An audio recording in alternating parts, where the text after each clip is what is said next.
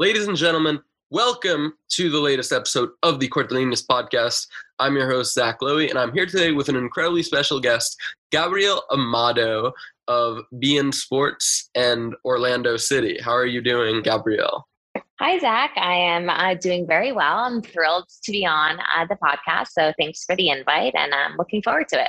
So can you just tell us a little bit about yourself, about your background? I know you're from New Jersey and working at both beIN and Orlando City. You have a really complex and impressive resume so far. I wouldn't say that you're so much a rising star as you are a superstar. I mean, this is really one of the biggest hosts right now in terms of football content in the United States. So super excited to have you on. Wow, I'm glad that you got my check to say all of those nice things about me. The payment went through. No, thank you very much. I mean, I've had a pretty interesting rise. I would definitely still say that I'm rising. I don't think that I've reached any kind of, climax in my career or I'm not where I want to be quite yet, but thank you very much for the kind words. Just to kind of take you back to where I'm from and how this journey has been for me. Just like you said, I'm from New Jersey, born in New Jersey to Portuguese parents. So both of my parents were born in Portugal and my entire family is Portuguese. And so from a really young age, I decided that I really liked soccer. Obviously, as anyone who's Portuguese will know, you are born either a Sporting fan, a Benfica fan, a Porto fan. You don't have a decision. The decision is made for you. And so I came out of the womb as a Sportingista. And so weekends were all about watching soccer and Formula One, but soccer all around Europe. So that's what I grew up with. So I fell in love with the sport. I was horrible at playing it, not good at all, but I was really good at talking about it. And so I decided that I wanted to be a sports journalist, primarily with a focus on soccer. I wanted to go to Syracuse University because it's one of the best communication schools in the country. I'll say it's the best, but I'm a little biased. And so I did get into Syracuse, and that's kind of where it all began. I wanted to work for beIN Sports, who 5 years ago was kind of the place to be in covering European soccer. I started as an intern and paved a really unique path. I don't think a lot of people would have thought that where I started, it was possible to get to where I am today, but it was a really natural rise. I was a production assistant, then I was writing my own pieces, then I was able to voice them. Then I was going on trips as a producer out in the field. Then I was sent as a reporter on a lot of assignments. And now I am the host of the weekend recap show. So it's been a whirlwind, but I've enjoyed the ride thoroughly. And just like you said, I'm also the Orlando City sideline reporter, a new position that I am absolutely loving. Orlando City are having a sensational season. It's going to be a really exciting campaign to watch unfold. And that's actually something that I just started back in March, I guess you can say. And this is a new adventure for me because obviously in my career, I've covered primarily European soccer. So this is a chance for me to break into what's going on right here in our backyard. So I'm thoroughly enjoying that too. Yeah, it's amazing to have you on. It's been great to hear you on beIN over these past few years. I'm upset that this isn't more of a wide-reaching podcast because I could have a lot more questions, such as, Benzema's return to the national team. Oh, man. Laporte switching over to Spain. But we've got a lot of stuff to get into anyways. But just quickly, talk to me about this past weekend. I mean, absolutely insane in terms of the La Liga and Ligue 1 title race coming down to the final wire. Just insane. It really was just insane. It was the perfect ending in both of those campaigns to what was a mental season across the board. I mean, for Atletico Madrid, I think that they were obviously deserved champions, much similarly to the way that Sporting season unfolded. They had such a gap at the top of the table that dwindled as the weeks went on, and you were really, you were concerned for them. You were like, is this really going to happen? Are Real Madrid going to come and swoop the title? And fortunately for Los Colchoneros, that didn't happen. But it was a really thrilling season. And then over in Liga, I mean, a historic one. It was so nice to see someone other than PSG and, of course, Monaco, who were the last team other than PSG to win the title, do it. I mean, Lille really, I'm speechless about what Lille accomplished and what Christophe Galtier was able to get out of these men. I mean, just like you said, we could really have a whole podcast just on Lille and just on Atleti, but I know we're going to get to other topics. But both of those campaigns, the perfect ending to what was a great season. And honestly, a reminder to everyone who calls Liga, especially a farmers league, and all of the negative press that it gets. If that is still your opinion of the league, you simply are not watching it, and I just won't have it. Yeah, if you call Ligue 1 a farmers league, you are a lost. You're just wrong. You're a lost cause. I hate to say it, but you're a lost cause. Two just insane title races coming down to the wire that BN, I thought, did a great job of covering. As we know, BN's rights with La Liga is coming to an end, which, is really a shame because they've done a fantastic job covering it, and I'm going to miss their coverage. But with that being said, if there's anything you want to go out on, it's this. This was an incredible final season to go out, I think, for BN. It certainly was. Shame to see it go. But I'm excited to see what BN can do with more time to show Ligue 1 games because, when one door closes, another door opens. And who knows, maybe they will end up replacing it with their Iberian cousin in Liga NOS. I think that would be a fantastic thing for Portuguese football, just to have you guys covering it. From your words to God's ears. I would love that also, but we'll see kind of what happens. But yeah, just like you said, I've been covering La Liga for 5 years, and this was definitely my favorite campaign to cover. So many storylines. We didn't even touch on Luis Suarez and how he's kind of thrown out the door by Barcelona, goes to Atleti and just smashes it. Yeah, it really was the perfect ending to what was, I think, a great chapter for BN Sports and their La Liga coverage. And yeah, just like you said, it now gives us the opportunity to shine a light on Liga, which, like I said, I think was hands down one of the best title races in all of Europe this season. And for those people out there who perhaps didn't watch it as closely as you and I did, Zach, they definitely missed out, and hopefully they'll pay more attention in the future. Yeah, as much as I loved watching Liga NOS down the stretch, I would argue that it was the best title race in Europe. Just so much action, and Lille getting a massive victory. In my opinion, the biggest upset, achievement since Leicester's Premier League triumph. To go against the likes of Neymar and Mbappe and Verratti and, end up taking the crown with so much turmoil in that club this year, just absolutely incredible. It's a shame that barely 48 hours have passed and we've already got Christophe Galtier about to leave for Nice, as it seems. Yeah. Somare set to join Leicester, and Mike Maignan as well to Milan, unfortunately. But I think that just goes to show you how much of an accomplishment this was. And, made with a bit of a Portuguese flair, shall we say. Definitely. Luis Campos, the sporting director who, of course, built that phenomenal Monaco team that won before he could see them win the title, whereas doing the exact same thing with Lille, right? Building up this phenomenal side and then leaving midway through the season, arguably the best, in my opinion, the best sporting director in the land, and made in Portugal. And a lot of this Lille team as well, I'm not saying it was all Campos' doing, but you've got guys like Jose Font, the captain, who of course has had some phenomenal performances for the Selecao over the years. Thiago Jallo, the youngster from Sporting's academy, coming in to Lille. He hasn't quite broken into the starting lineup, but he had an absolutely massive performance in April in that all-decisive clash between Lille and PSG, going up against Neymar, playing out of position and completely shutting him down.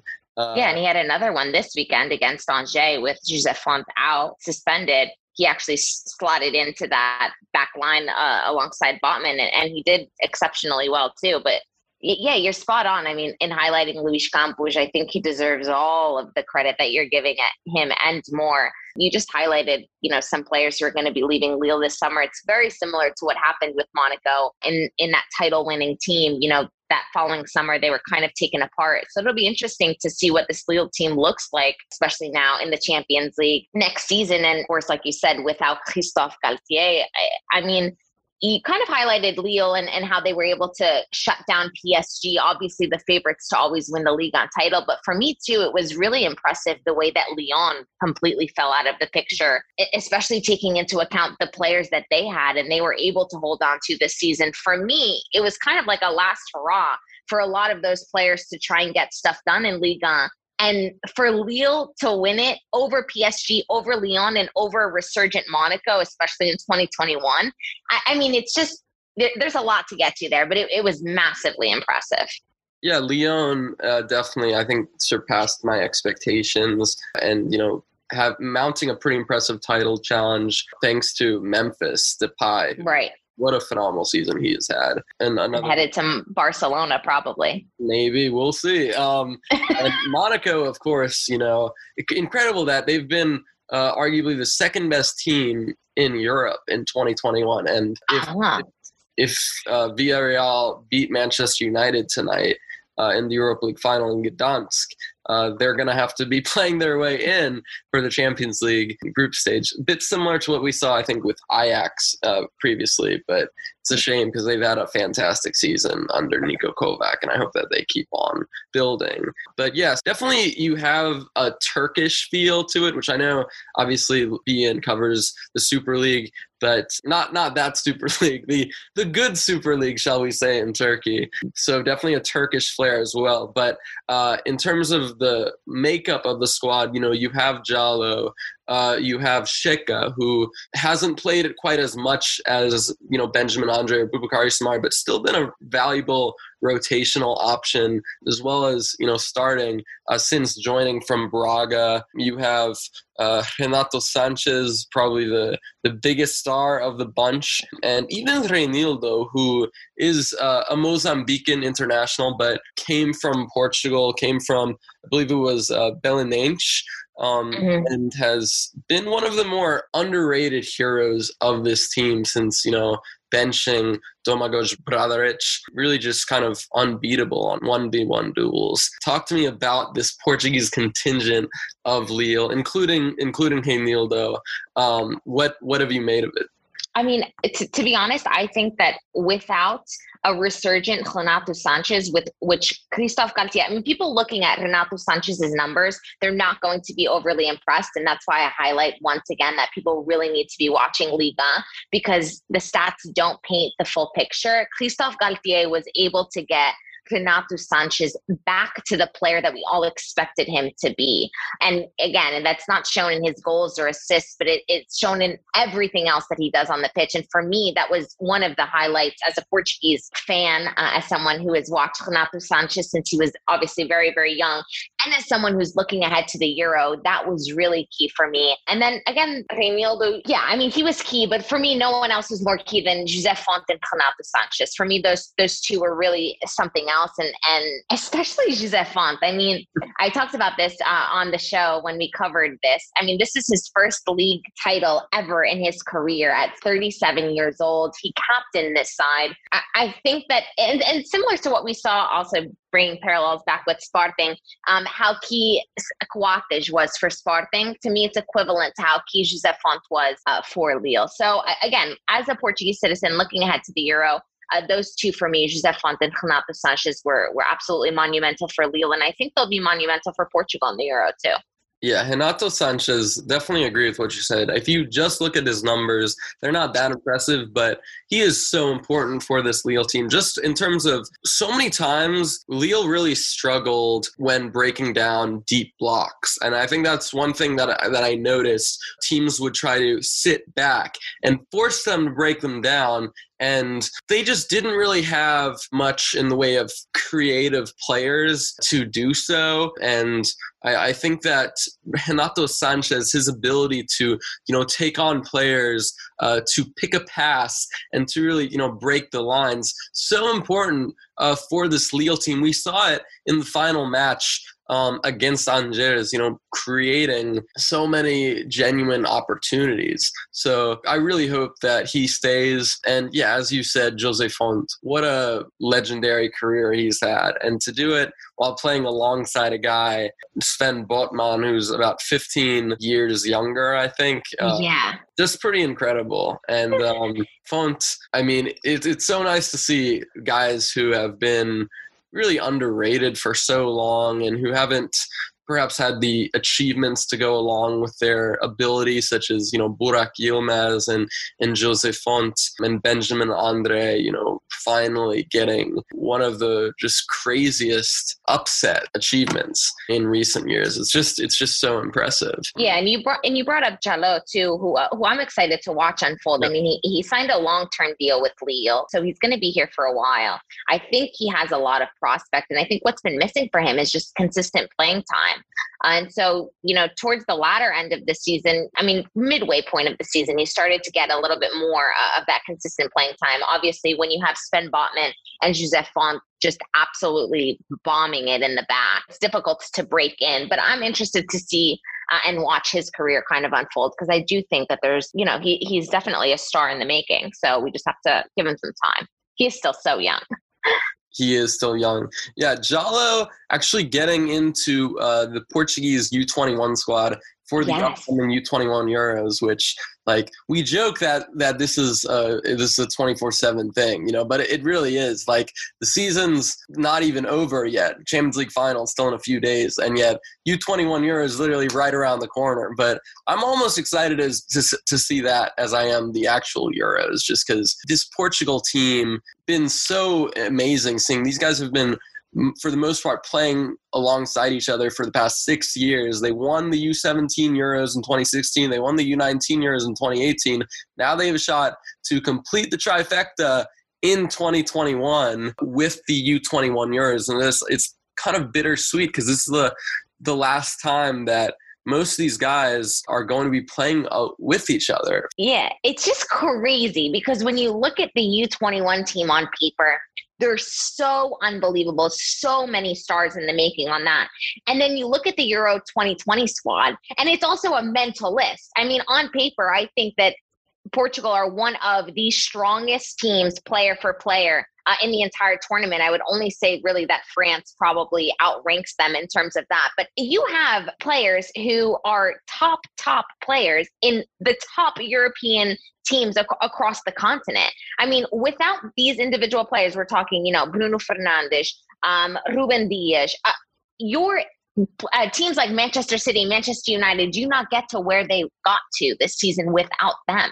And so when you look at that list, and then you look at the U21 list, we literally could make 2 or 3 squads that would be in the running to win anything, I think. It's a very exciting time to be Portuguese. It is. I can't say that I'm not Portuguese, but it is. I feel like you're Portuguese by heart. I think. Sure, you're not a citizen in the making. Hey, stay tuned. We'll see. But yeah, just watching them in the 3 group stage matches where I believe they didn't concede a single goal. Maybe they conceded 1 goal and won all 3 of their games. It was honestly like watching Pep's Barcelona, the Pep's Barcelona of youth teams. This is how good this team plays. It's just a joy to watch them play football. And what's crazy is a lot of players who probably should have been called up to this team, in my opinion, did not get called up. Gonçalo Inácio, starting for Sporting, which are, the best defense in Europe's top 10 leagues, right? Playing on the right side of the back three. He didn't get called up, okay? Rui Jorge going with 3 center backs with Thiago Jallo as a backup for Diogo Leite and Diogo Queiroz, who have obviously been playing together for quite some time, both in terms of Porto's youth teams as well as Portugal's youth teams. One gripe that I have had with Rui Jorge is his thing with like calling up so many right backs. I don't know what you think about it, but like Pedro Pereira, Thierry Correia, Thomas Tavares, Diogo Dalot. Obviously, Dalot has played at left back, but still more of a natural right back. And we actually did see Francisco Trincao and Thierry Correia drop out of the squad due to COVID, and replaced by the Moreirense duo of Abdu Conte and Felipe Suarez. So it's an interesting one because personally I think that Rubin Vinagre deserves to be in. I think that he's a better left back than anybody else in Portugal's squad. And for me, I like Conte a lot, but I think that Vinagre has done very well at Famalicão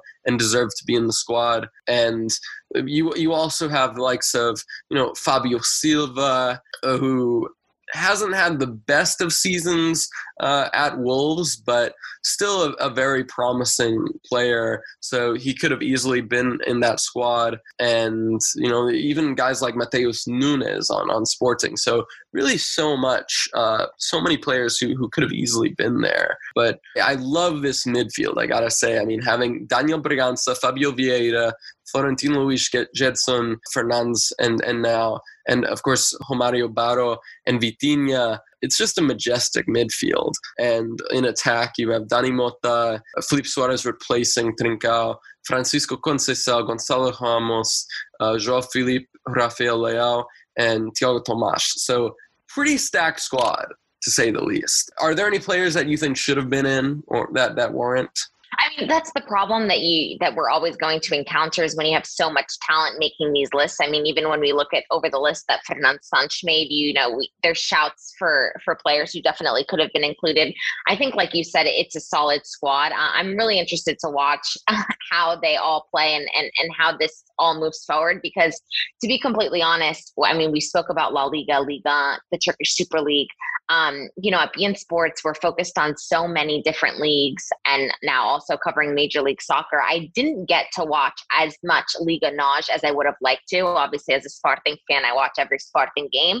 But apart from that, I really didn't get to enjoy the Portuguese league this past season as I had done in the past. And so I'm interested to see how all of these players not only play together, but if there were shouts for ones that, just as you highlighted, perhaps should have been given the nod. But this is always going to happen when you have so much talent. I guess it's a good problem for Rui Jorge and Fernando Santos to have when you have so much to kind of make those picks. It is a good problem to have. As we say in Spanish, el rompecabezas, right? But still, it's I'm not sure what the Portuguese term for that is, honestly. You probably know better than I do. But anyways, I know that you haven't been able to watch as much Portuguese football as you would have liked to. Hopefully, we'll see. Maybe if beIN gets the rights to Liga NOS, maybe that'll change next season. Keep putting it out into the universe, Zach. Keep putting it out there. I will keep on sending that positive energy. Manifest it. That's the only thing that's going to make this happen. This is my dream. But anyways, I'm not sure if you got to check out the Taça de Portugal final while covering such two crazy title races. But final game of the Portuguese season, quote unquote, there is of course plenty of more action coming up with Portugal's Euros, but the final match of, shall we say, the top flight season in terms of the Taça de Portugal final between Braga and Benfica. Braga obviously getting past Porto at the previous round despite playing with 10 men, whereas Benfica going past Estoril to get to the final. So yeah, really the kind of the last hurrah of a crazy Portuguese season. I should also point out that Arouca are playing Rio Ave in the relegation promotion final today. So not quite the end, but a good way to end a crazy Portuguese season. So it was an interesting final. Benfica going down to 10 men early on, with Helton Leite being sent off for a last man foul on Abel Ruiz. So Braga, taking the initiative with Benfica going down to 10 men, and Vlacho Dimos coming in goal to replace Helton Leite. Braga, pounding away, and finally got a goal right before halftime in the form of Lucas Piasson. Remember that name, Chelsea fans? Chipping Vlacho Dimos from, I think it was like 30 yards out. Pretty crazy goal. And Braga definitely had the better share of chances in the second half. And they finally ended up winning 2-0 via goal from Ricardo Horta. Benfica going down to 9 men eventually with a bit of a scuffle. So I'm not sure if you saw the game, but it kind of ends what has been a fairly disappointing season for Benfica. And as for Braga, they have kind of gone down in form somewhat, but this is definitely a very nice end to their season, and I think a sign that they can push on under Carlos Carvalhal. Yeah, I would totally agree with you. As a Sporting fan, I was thrilled at the result of a Taça de Portugal.